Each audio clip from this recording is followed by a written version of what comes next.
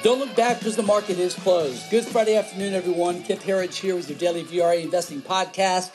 700-point loss in the Dow on Wednesday. 730-point loss in the Dow today. Remember, just 12 days ago, we had the minus 1,800-point collapse. That's a lot of red candles piling up here. A bit of a negative situation. Of course, it started today based on the coronavirus news out of our home state, Texas, our home governor, Greg Abbott.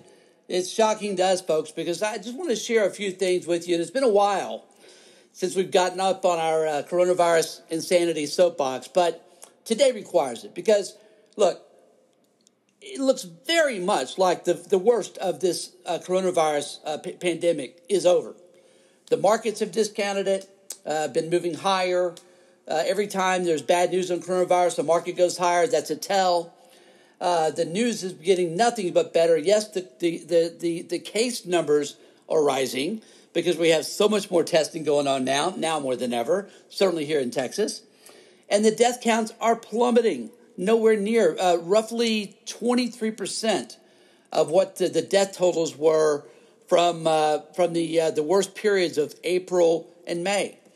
So we're just seeing nothing but much better news.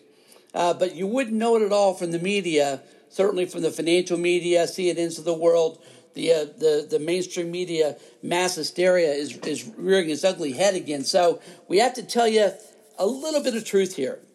I'll share just a couple of things we said with you today, with our clients today. Texas now is shutting down again, not fully, but 50% capacity for restaurants. Bars must be closed. Here go the businesses that really hope they can stay open. Now they're probably going to close their doors for good. You cannot have an outdoor gathering with more than 100 people. You got to be kidding me, right? Rioting, protesting, not a problem. Have a gathering with 100 close friends or family, not going to happen. We'll arrest you. We'll ticket you or arrest you if we choose. This is Texas. It really is the Lone Star State. Can't believe I'm seeing it with my own eyes. Trying to force us to wear face diapers here as well. Yours truly is not going to do that. But in 2018, this is directly from the Centers for Disease Control. In 2018, our flu season, 3,516 people in Texas died from the flu. So far, we've had 1,200 fewer deaths from the coronavirus than we had from the flu deaths in 2018.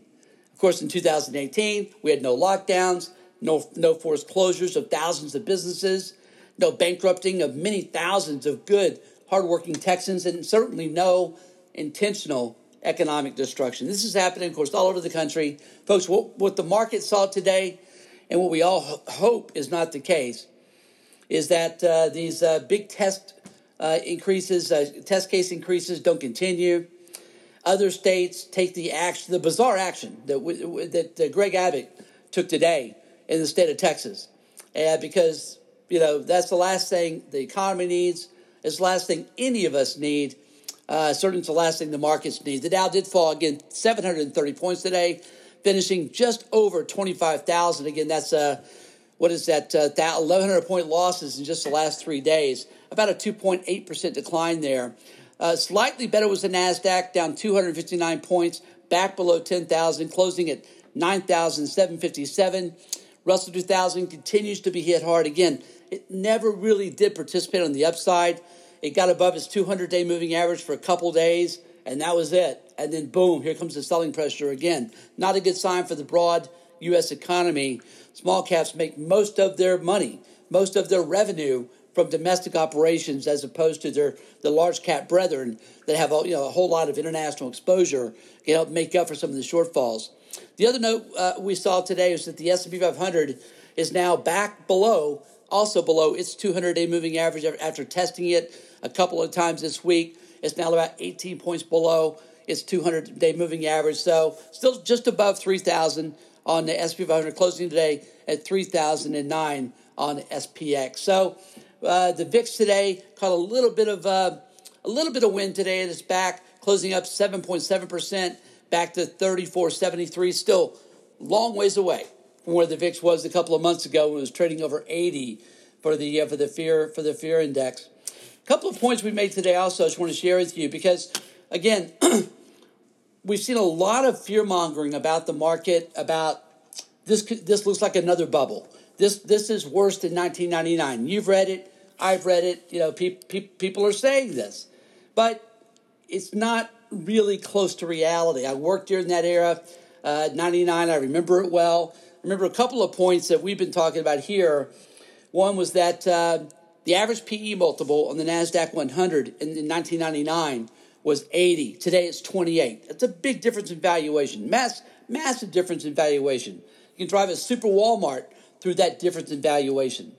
The other big difference was the fact that this is what made 1999 so special. In 1999, there were 500 companies that went public with an average first-day gain of more than 60%. We call it right at 60%. I mean, how remarkable is that, right? None of that's happened now. But what we are starting to see, and we'll probably touch on this more in our podcast. We talked, again, with our clients about today. While the IPO market of 2020 has not even begun to get red hot like it did in 99, what is really interesting are these special purpose acquisition companies called SPACs. You probably heard about them. Recently, Virgin Galactic, it's another way for a company to go public without the traditional IPO process, which is time-consuming, it's expensive, you've got to go through a whole lot of red tape.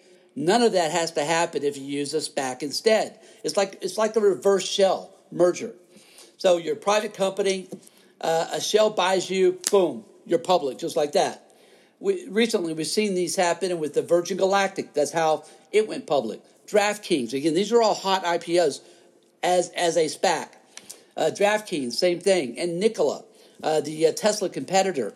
So we wrote about this today because what's happening right now is very interesting. So far this year, SPACs have been used for 38% of all U.S. IPOs. So they're basically going public through the SPACs. Again, a reverse acquisition of another company, taking it public immediately. And 38% of all IPOs this year have been SPACs, and they have already raised $6.5 billion as of May 20th. So this group's coming to life. The reason we mention it now is this is how bubbles get started. A lot of liquidity sloshing around from all sources. SPACs didn't even exist in 1999. And now they're the go-to vehicle, or at least one of the go-to vehicles for companies looking to go public and raise a whole lot of money, including billionaires that want to have it as their toy. Pay attention to this. There's a whole lot of money that may be made from this. This will have a direct spillover effect into the broad markets. This could be, again, assuming we get out of the coronavirus insanity and the economy comes back. So far, signs look pretty good that the economy is healthy enough to withstand all of this pain. Things like SPACs and maybe a return to a hot IPO market and liquidity. We already know all the liquidity from the Federal Reserve and central banks all over the world. Federal stimulus money. There's never been a time with more money sloshing around in the private and public markets. This is how bubbles really do get started. And the upside from this could be pretty interesting, folks. We are a glass is half full company here, and we may have felt a little differently about that for 3 months of coronavirus insanity, but we do believe that coronavirus is on its last legs. We believe it's burning itself out. We believe that in a couple of weeks, that'll be clear to all when the mortality rates, when the death counts just don't start rising like these test cases are.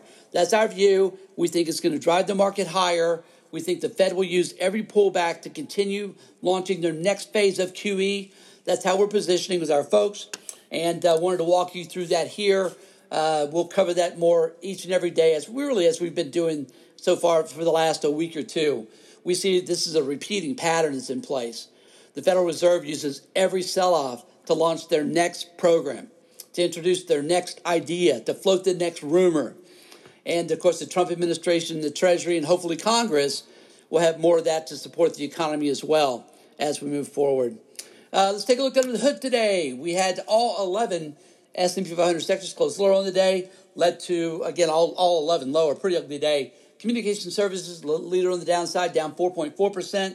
Financials, again, another ugly day for financials, down 4.3%. Again, we see negative rates as almost a near certainty as they are in China, throughout much of Europe. We believe it's headed this way as well.